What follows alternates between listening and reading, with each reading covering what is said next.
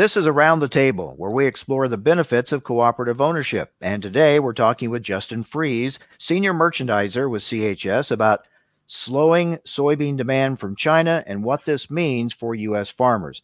Well, Justin, we know everything kind of rotates and revolves around business with China when it comes to the ag markets that's so key. What's the latest that you're seeing and hearing on Chinese demand for our soybeans?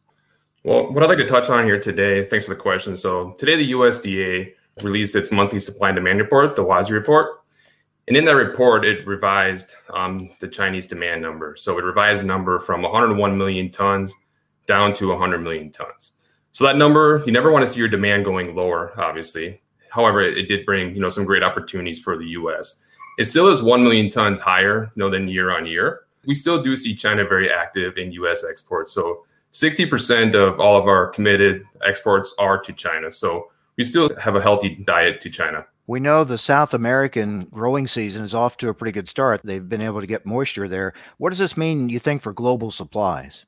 Well, the way I'd summarize this here is the world just feels very comfortable. And there's really three things I'd like to touch on that. So the way we got to being comfortable here is we're coming off of a record crop in Brazil of 138 million tons 1 year ago.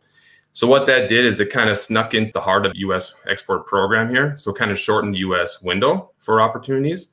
And then what we're right now, like where we're at, is Brazil is about 75% planted with the current crop here that's going in the ground right now. So that's about 20% better than, ahead of pace from year on year, and about 10% higher, versus the 3-year average.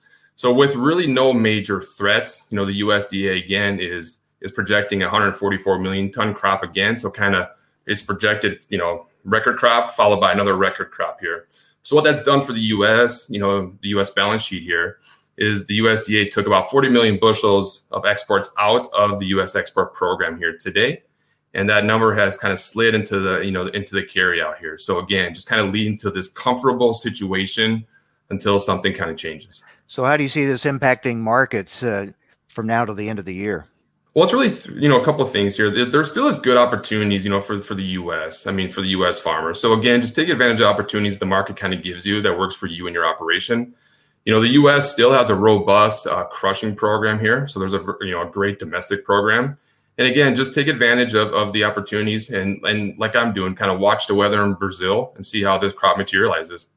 All right, Justin, thanks. That's Justin Fries, Senior Merchandiser with CHS. And thanks for joining us around the table. Learn more about the benefits of cooperative ownership at cooperativeownership.com.